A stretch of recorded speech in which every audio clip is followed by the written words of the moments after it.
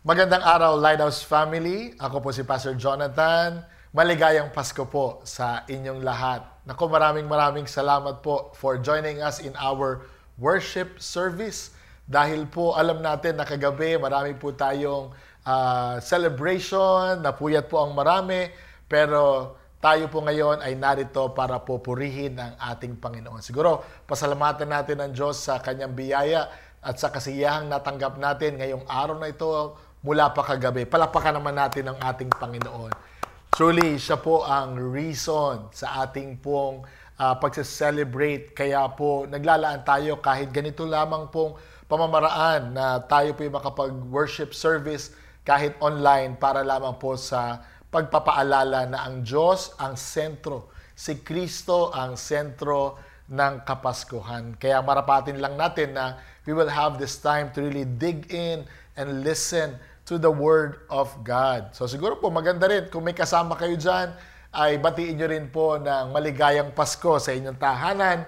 Merry Christmas at ganoon din po sa chat box natin para naman po yung mga kapatiran, alam nila na naaalala nyo sila para po sa Kapaskuhan. At pwede mo rin i-chat mo niya, sabi mo, kapatid, wag mo na ibalot, pwede mo pang ihabol.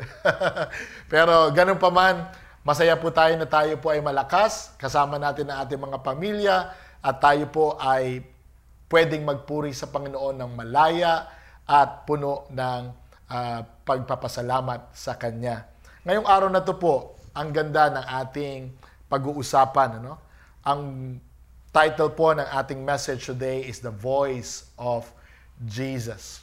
Ang ating mga pastor ay nagbigay sa atin ng mga paalala mula pa nitong start ng December 1 na binalikan natin yung chapter 1 ng Luke para po ipaalala sa atin ang maraming mga aral patungkol sa pagdating ni Kristo. At ngayon po, mahalaga itong chapter na ating pag-uusapan sapagkat it talks about the voice of Jesus. Siguro, yun ang maganda nating saliksikin ngayong araw na ito, na ang araw na ito ay pagpapaalala sa atin ng pagdating ng Panginoon. So siguro, kung meron man tayong magandang regalo sa ating Panginoon sa kanyang kaarawan na kung saan sineselebrate natin, ay ito pong marinig natin yung kanyang tinig ng mas malalim, mas maganda. Why do we need the voice of Jesus? You know, it's important dahil for us believers, we have to really listen to our Lord. Pero paano nga ba natin ito naririnig? Of course, importante po yung silence. Kaya yung panahon ng reflection, kagaya po nito, ay mahalaga. Kaya kung meron man akong favorite na kanta pagkapaskuhan, yung Silent Night, di ba? Alam natin na itong kantang ito ay nagpapakita ng kakalmahan, ng peace na kung saan as we calm our lives, that's the time that we really hear the words, the voice of Jesus. At siguro, dahil sinasabi nung kanta, mahalaga din sa atin na maging silent yung ating puso para po marinig natin ang tinig ng Panginoon. Kasi kung busy tayo sa lahat, mula pa nung nagsimula ang September hanggang sa ngayon na tayo aligaga, baka ma-miss natin yung pinakamagandang portion ng Christmas, which is to have this beautiful communion with our Lord. Kaya po mahalaga na ngayong araw na to, maging payapa, tahimik ang ating mga puso. And I like what the gospel says to us, that the sheep will know the shepherd's voice. Siguro yun yung gusto nating ma-develop po habang tayo ay lumalago sa Panginoon. Yung mas lalo nating naiintindihan, naririnig yung mga boses ng ating Panginoon. Yung kanyang boses na kung saan we know it's from His heart. Naalala ko po na may 4 na boses na lagi natin narinig. Of course, first, the God's voice. Second is our own voice. But sometimes you also hear the voice of the evil one. O di naman kaya yung other's voice. Pero mahalaga kung gusto po natin maging matagumpay sa buhay at nais po natin na we will be able to have a very dynamic spiritual life, we have to learn to listen to the voice of Jesus. Because when you listen to Him, He will direct your path and you will have the path of victory and triumph in our lives. At yun po ang rason kung bakit ang Panginoon ay dumating para bigyan tayo ng life that is full, puno ng kasiyahan, puno ng katagumpayan. Yun po ang nais ng Panginoon. And of course, we also need the voice of Jesus so that we can overcome temptations na kung saan marami po tayong pwedeng magpapigil sa atin, maghinder sa atin, magpalaglag sa atin, at tayo mailayo sa Panginoon. But when you listen to Him, you'll be able to overcome this temptation. Kaya po, samahan niyo po ako sa pagbubukas ng ating pag-aaral. Let's open our Bible in chapter 4 of Luke. At hayaan po natin that these words will speak to us as we celebrate Christmas Day. Sabi po rito, verse 1, Jesus, full of the Spirit, left Jordan and was led by the Spirit into the wilderness, where for 40 days he was tempted by the devil. He ate nothing during those days, and at the end of them, he was hungry. The devil said to him, "If you're the Son of God, tell these stones to become bread." Jesus answered, "It is written, man shall not live by bread alone." And the devil led him up to the high place and showed him in an instant all the kingdoms of the world. And he said to him, "I will give all this authority and splendor. It has been given to me. I can give it to anyone I want. If you worship me, it will be yours." Jesus answered, "It is written, worship the Lord your God and serve Him only." The devil led him to Jerusalem and had him stand on the highest point of the temple. "If you are the Son of God," he said, "throw yourself down, for it is written, He will command His angels concerning you to guard you carefully. They will lift you up in their hands so that none will strike your foot against the stone." Jesus answered, "It is said, do not put the Lord your God to the test." When the devil had finished all this tempting, he left him until the opportune time. Tayo po ay lumapit sa Panginoon, and let's ask God's grace for this message. Let us pray. Heavenly Father, thank you for giving Jesus to all of us. And today we want to know His voice more. We ask the Holy Spirit to just be with us, inspire us, allow us, Lord, to really be closer to you, because that's our intention this day, that we will become closer to you because we love you and we want to honor you. So allow the Holy Spirit to be our teacher, so that as we reflect upon your word, we will be touched, we will be transformed, we will be renewed and restored and empowered, so that we'll be able to overcome temptation and really live a triumphant and victorious life. Lord, we thank you. Anoint this word. Anoint me as your servant. In Jesus' name, amen. Amen. Can we appreciate the Lord sa mga tahanan natin? Hayaan naman nating umalingaw-ngaw ang pagpapala at ang pagpipraise sa ating Panginoon. You see, this is a beautiful verses na pwede po nating pagkuhanan ng aral. We need to overcome several temptations in life so that we'll become stronger in our faith, and then we'll continue to live a victorious life. Yun po ang nais ng Panginoon. Kaya siya dumating para tayo po ay maging malakas, magaling sa ating pananampalataya at matagumpay. Nais po yan ng Panginoon sa iyo, kapatid. Kaya tayo pinapalakas. Kaya tayo lagi nag-remember ng kanyang birth, so that you know you can start with strength. At yun ang gusto natin pag-usapan ngayon. The 3 temptations that we need to overcome based on this text. Makikita natin dito yung katotohanan, my dear brothers and sisters in the Lord. Not because we're Christian, hindi tayo matetempt na. In fact, Jesus being our Lord was tempted by the devil. How much more tayo po na lingkod ng Panginoon? We are also will be tempted. But the good thing is that Jesus overcame. And we have this path, we have this ways and principles para tayo po as we grow, as we think through ito pong taon na ito at itong Kapaskuhan, alam po natin na we will be able to overcome as well. Pag-usapan po natin at ano po yung mga dapat nating gawin. The 3 temptations to overcome. Una, if we look at this text, the first temptation is the temptation of food or provision.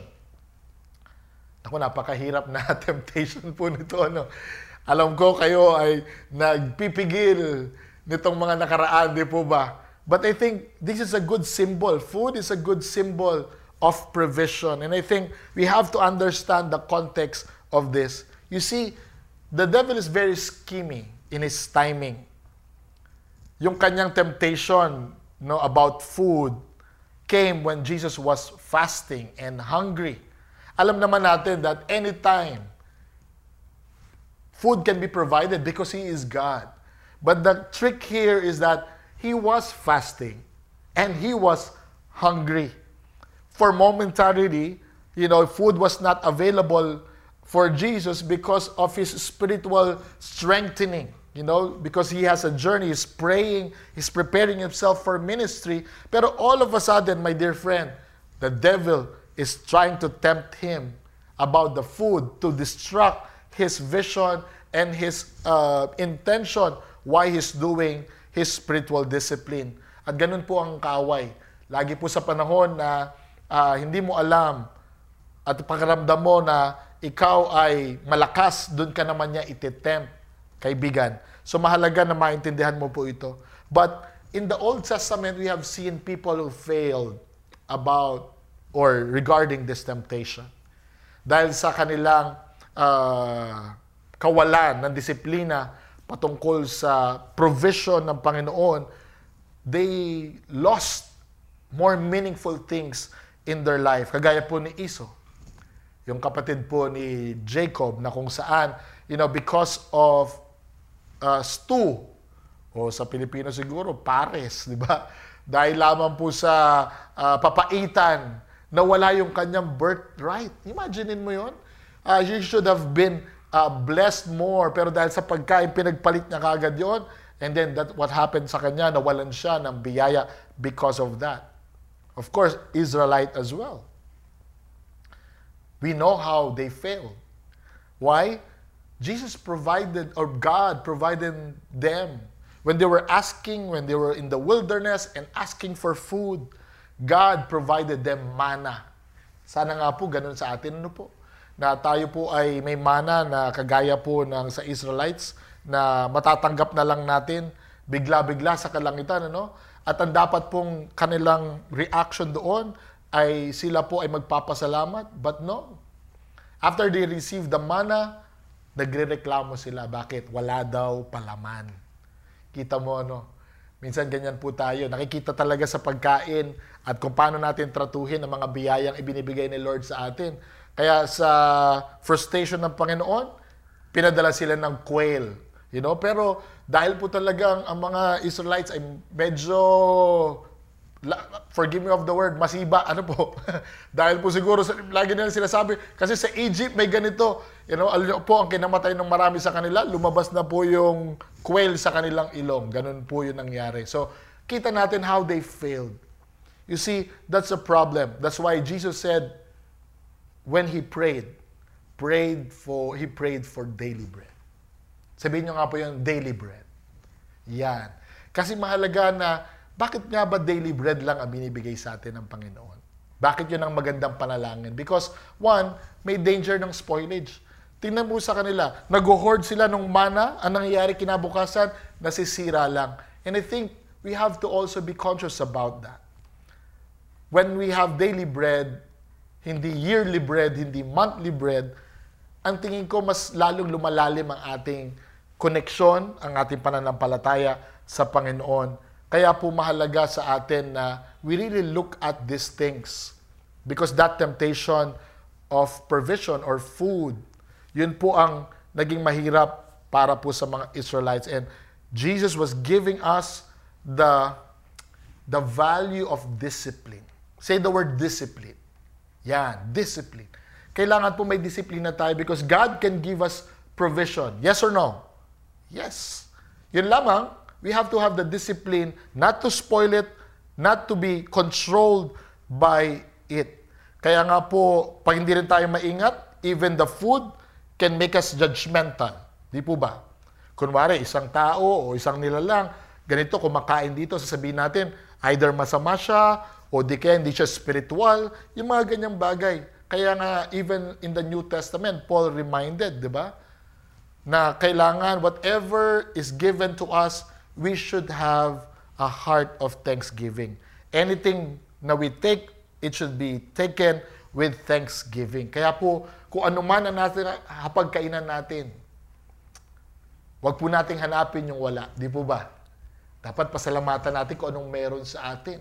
Baka minsan naiinggit ka, wala kang ham, o wala kang turkey, mga ganon. Pero meron ka namang tinapa, may bangus. Eh, mas healthy pa yan, di ba? Sabi ko nga sa iyo, yung mga ganyang kakanin, mas lalo nga haba ang buhay mo, di ba?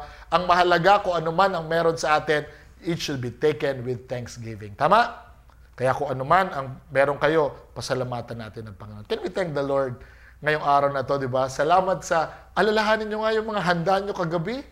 At kung sakali meron pa, di ba? Pasalamat, Lord, thank you sa ham, thank you sa spaghetti, thank you sa lasagna, thank you sa kung ano man ang meron dyan. Salamat sa Panginoon. Because ang mahalaga is that you will be able to have the grateful attitude. Ano po? You see, dito po pinakita rito, when the devil was tempting Jesus to turn the stone into bread. You see, kala lang ng kaaway, physical lang ang mahalaga. Pero Jesus gave a better truth. Man does not live by bread alone. He needs every word of God. So kapatid, para tayo ay maging malakas sa buhay, kailangan natin na tayo ay may word of God. Yan ang magpapatibay sa atin. So, puno na po tayo ng pagkain ngayon. Ang kailangan natin, word of God, ano po, para tayo ay mas lalong maging matibay. At another thought before I jump to another kailangan nating temptation na kailangan natin overcome is that fasting recalibrates your physical and spiritual being. Siguro paalala na lang po, sa ating lahat, pati sa akin, after nitong masarap na kainan nating lahat, siguro magandang schedule na natin that we will fast after this. Why? So that we can recalibrate our body. Kasi lahat ng mga, alam na natin, di ba? Cholesterol na nakain natin, lahat ng sweets natin, siguro let's schedule our fasting para po pagdating ng taon, ready tayo. Opo, kailangan po para we will become healthy, not only physically, but spiritually. Pangalawang temptation na dapat natin ma-overcome is the temptation of fab or possession. You see, ito po ang misorientation natin minsan. Pag sinabi natin tayo ay lingkod ng Panginoon, kailangan grand, kailangan fab, kailangan extravagant, kailangan nag-uumapaw ka lagi. Dito nakita natin na, yes, that's a beautiful scenario. Maganda na lagi po tayong blessed, marami tayong mga bagay, marami tayong pagpapala. Pero dito nakita natin how Jesus put everything into perspective. The devil tempted him and say, I will give to you all the world. Pero alam natin kung anong prinsipyo ng Panginoon. Sabi niya, di ba, in other portion of the gospel, what does a man gain when he loses the whole, when he gains the whole world, but yet loses his soul? Mahalaga na matimbang natin ang mga bagay na ito. There's a temptation of filth. Kaya po siguro mahalagang makita natin yon, yung itong mga wealth na ito, why is not, hindi siya maganda? Why? Because, sometimes the temptation is that you will have wealth without even your work. Para bagang nilalatag na lang sa atin, filth, yung hindi mo siya deserve yet, kailangan mo siyang kunin, kailangan magkaroon ka. Yun yung isang temptation na dapat nating ma-overcome, my friend. Yung kailangan marami lagi, kailangan sobra-sobra, kahit hindi na natin kailangan, hindi na natin magagamit, gusto para natin. That's one danger na dapat nating tignan. And of course, yung danger then of temptation to worship. Siguro yun yung gustong ipunto ng Panginoon. Walang masama sa pagiging blessed. Tama? Ang problema is that when you worship the blessing that is given to you. Nakakalimutan mo na yung kung sino talaga ang pinanggalingan, sino ang bless sa'yo. The danger of losing the priority. Sometimes, una, pinagpipray mo na makuha mo.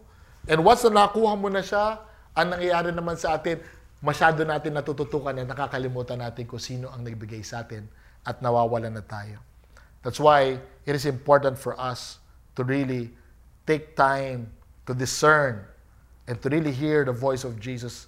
I remember one study po na I did for the lay pastors at kung bakit yung mga lay pastors natin ay nakakapaglingkod na maganda, maayos, at kahit po nagtatrabaho sila, kagaya po sila Pastor Rom, Pastor Nicky, Pastor Ivan, Doc Sha, no? Bakit sila nakakapaglingkod? Alam mo, nakakatuwa. Ang ganda ng kanilang perspective. Yung priority pala nila ay yung calling nila at yung career ang sumusunod. Kaya pala, they're able to balance their life and serve in both realms sa pagtatrabaho at saka sa paglilingkod sa Panginoon. Why? Because they know the north point na meron sila. And that's their calling. That is Jesus. Kaya kung may mga karera sila at hindi nag-a-align sa Panginoon o sa mga naisipagawa ng Lord, yun po ay hindi nila tinatanggap at kumukuha sila ng mga karera na kung saan it will really align them to God's calling in their life. Ang ganda, no? And I think that's a good example sa ating lahat na mga naglilingkod. You know, yung ginagawa ng ating mga lay pastor. Pwede ba natin i-honor mga lay pastors natin? Diba? Nakakatuwa sila because they're serving in the marketplace, but they're serving us as well. Jesus' voice said, worship God only and serve Him only.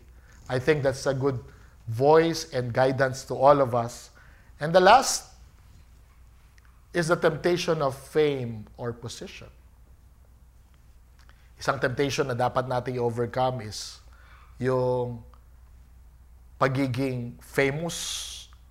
Hindi masama, pero hindi yon ang iyong value.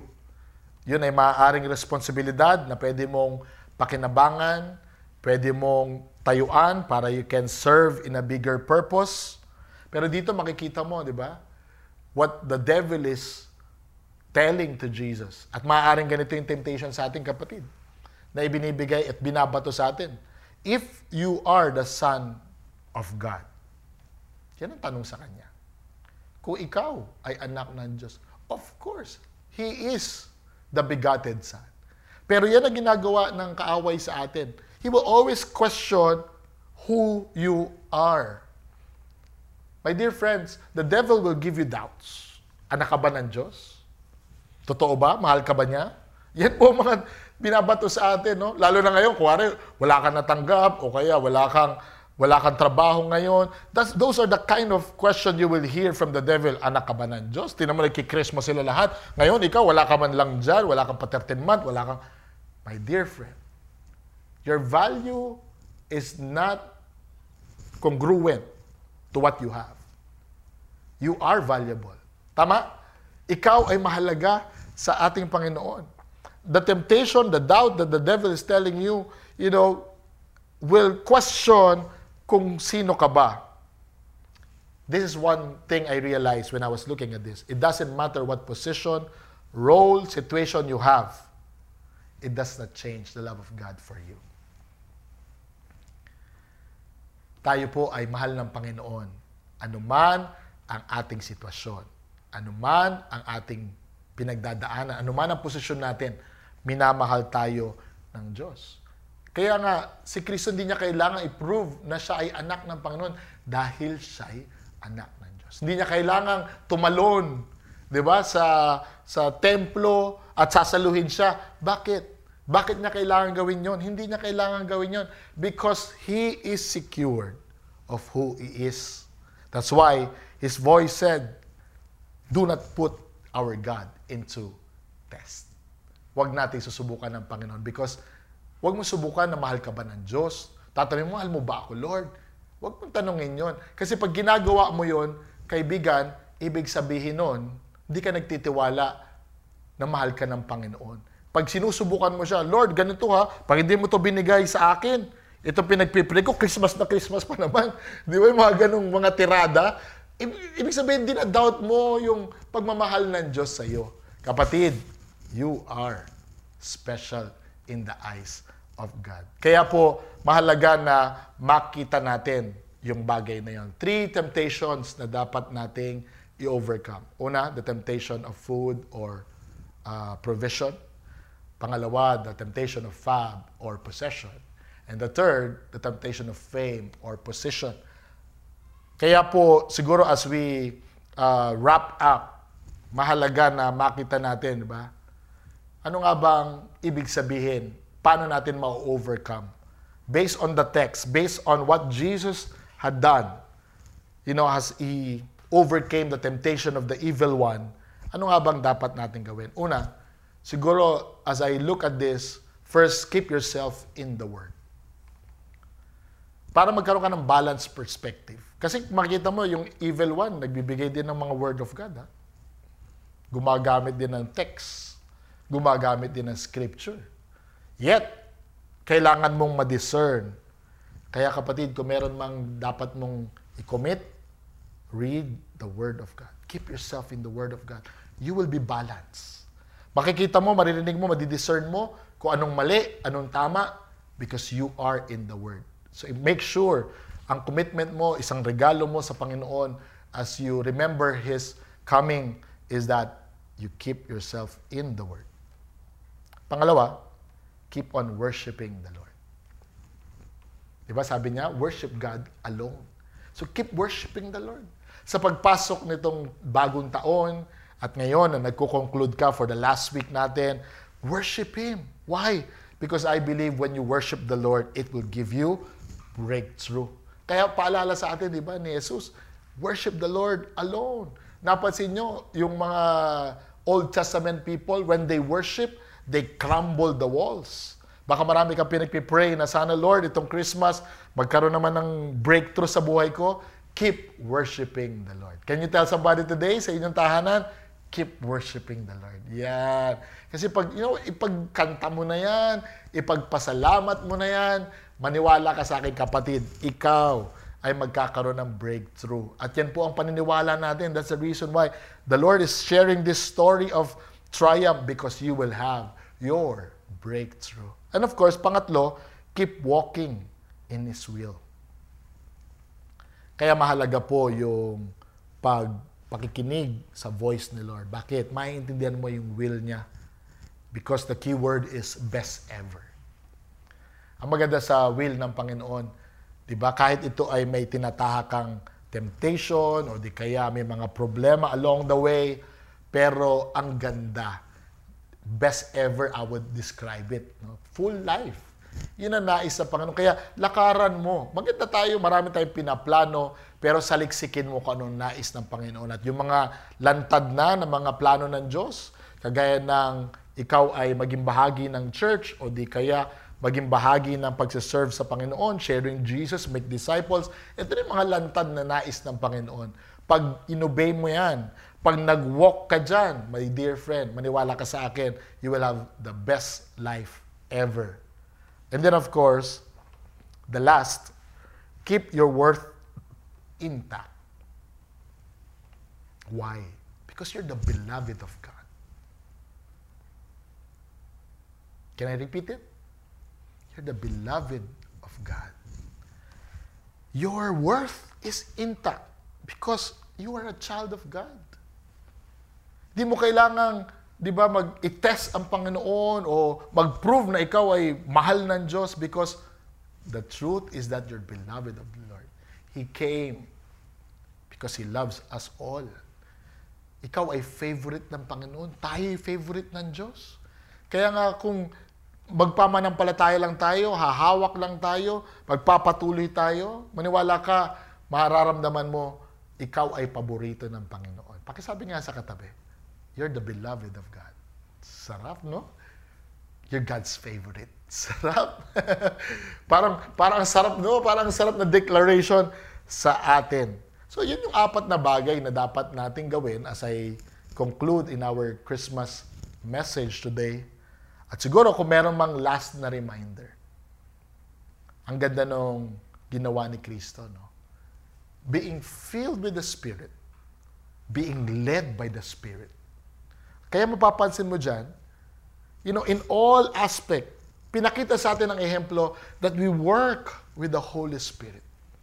My dear friends, siguro kung meron man tayong prayer as we celebrate this Christmas Day, may the Holy Spirit just be felt in your life. Kasi pag ang banal na Espiritu, sinasamahan ka, nararamdaman mo, ina-acknowledge mo yung presence niya, kahit dumaan ka pa sa temptation, ikaw ay magtatagumpay. At ang ganda, dahil pag napagdaanan mo yon, napagtagumpayan mo yon, ang ganda din na nag-iintay para sa atin. Why? When Jesus was finished overcoming the temptation, He brought transformation to the people. He brought healing. He brought newness sa kanila. And I think that's the beauty when we overcome temptation, when we overcome problems. My dear friends, you become a channel of transformation in the Lord. Tingnan niyo po yung last verse. Jesus returned to Galilee in the power of the Holy Spirit, and news about Him spread through whole countryside. He was teaching in their synagogue, and everyone praised Him. Kita mo? Sa simula ng verse natin, the Holy Spirit led Him towards the temptation and overcame it. And then after that, the Holy Spirit was also, was there empowering the ministry of Jesus. And I think that's a good reminder to all of us. Kung meron mang one message na iuwi ka, the Holy Spirit is with us. My dear friends, you are meant to become an overcomer. Your life is designed to be triumphant and to become victorious. And I hope as we continue to resonate all these words that the Lord has given us, my dear friend, remember, the Holy Spirit is with you. Overcome this temptation. Allow the Holy Spirit to lead you, to empower you. And I know that will be a good preparation for all of us today. My dear friends, it is important for us to acknowledge, that Jesus had overcome temptation. Therefore, as followers of the Lord, we can also overcome that. Because gusto ng Panginoon na tayo magtagumpay, tayo ay magkaroon ng masiglang pananampalataya at buhay, at tayo po ay mag-operate ng may victory na attitude or victorious attitude. At nawa po sa araw na ito, yan ang matanggap natin. Allow the Holy Spirit to lead us so that we can become agent of transformation. Hayaan po natin na mangusap ang Panginoon sa atin ngayong oras na ito at basbasan tayo ng banal na Espiritu. Humingi po tayo ng katagumpayan sa ating Panginoon para po sa pagsisimula, paghahanda sa bagong taon at pagsa-celebrate naman ng birth ng Panginoon. So let newness of that awareness of the Holy Spirit in our lives. Tayo po'y manalangin ngayong oras na ito. Let us pray. Heavenly Father, maraming salamat po for your word. It gives us encouragement that we can overcome. Salamat, God, na you came so that we can have life its fullness. At nakita namin na even you, O Lord, may mga dinaanan ka and yet pinakita mo kayang pagtagumpayan. So allow us to be in keep sa inyo pong mga salita. Allow us, Lord, to walk in your will. Allow us to worship you and declare victory in our lives. And allow us, Lord, to always be empowered by the Holy Spirit. I pray today that through your word, through your Spirit, I will have a victorious life. Can you declare that, my dear friend? I will have a victorious life. Holy Spirit, would you be the one to just empower my brother and my sister? And today, Panginoon, give us your word. As we prepare for 2023 and as we celebrate your day today, God, speak your word. Give us a special message through the Bible, through inspiration, through vision, so that at this time of preparation, Panginoon, speak to us. Because when we hear your word, we'll become solid and we know we will overcome and we will triumph over the life's challenges. So salamat po, Panginoon. Today, I bless my brother, I bless my sister, and allow them, Lord, to enjoy this season of celebration and give them the Holy Spirit. Lead them to the right path, to the right direction, so that they will have a blessed 2022 ending and a preparation for 2023. Salamat po, Panginoon. Pinagpapala po namin ang lahat. We receive your blessing today. Would you raise up your hand? We receive, Lord, your Holy Spirit today. We receive your blessing today. We receive your victory today. And Lord, we also are excited about your word for my life, for our lives. In Jesus' name, amen. Palakpakan po natin ang Panginoon sa kanyang biyaya. At bago po tayo magtapos, siguro maganda po na naging maiksi lamang ang ating worship service ngayon dahil gusto rin namin po kayo magkaroon ng reflection sa inyong pamilya. So, siguro magandang itanong ninyo ang mga reflection question na ito. Una, what temptation do you need to overcome? Nabanggit po yung 3 temptations. Ano doon ang kailangan mong mapagtagumpayan ngayong panahon na ito sa season ng buhay mo? At pangalawa, based on the preaching, how can you overcome it? On the steps, ano yung mga pwede, learning from the preaching today, ano yung mga pwede mong gawin para masimulan mo na mapagtagumpayan at mas maging maganda ang lakad mo at mapatagumpay? What is the most relevant step for you? And what is your greatest learning in this message? Nawa po, in your conversation sa tahanan o sa isang kapatiran, maging mas malalim pa at meaningful ang mensaheng ito. Muli, maligayang Pasko at kayo po ay mag-enjoy sa inyong pamilya. Pangalagaan po kayo ng Panginoon. Merry Christmas and Happy New Year. God bless you. See you next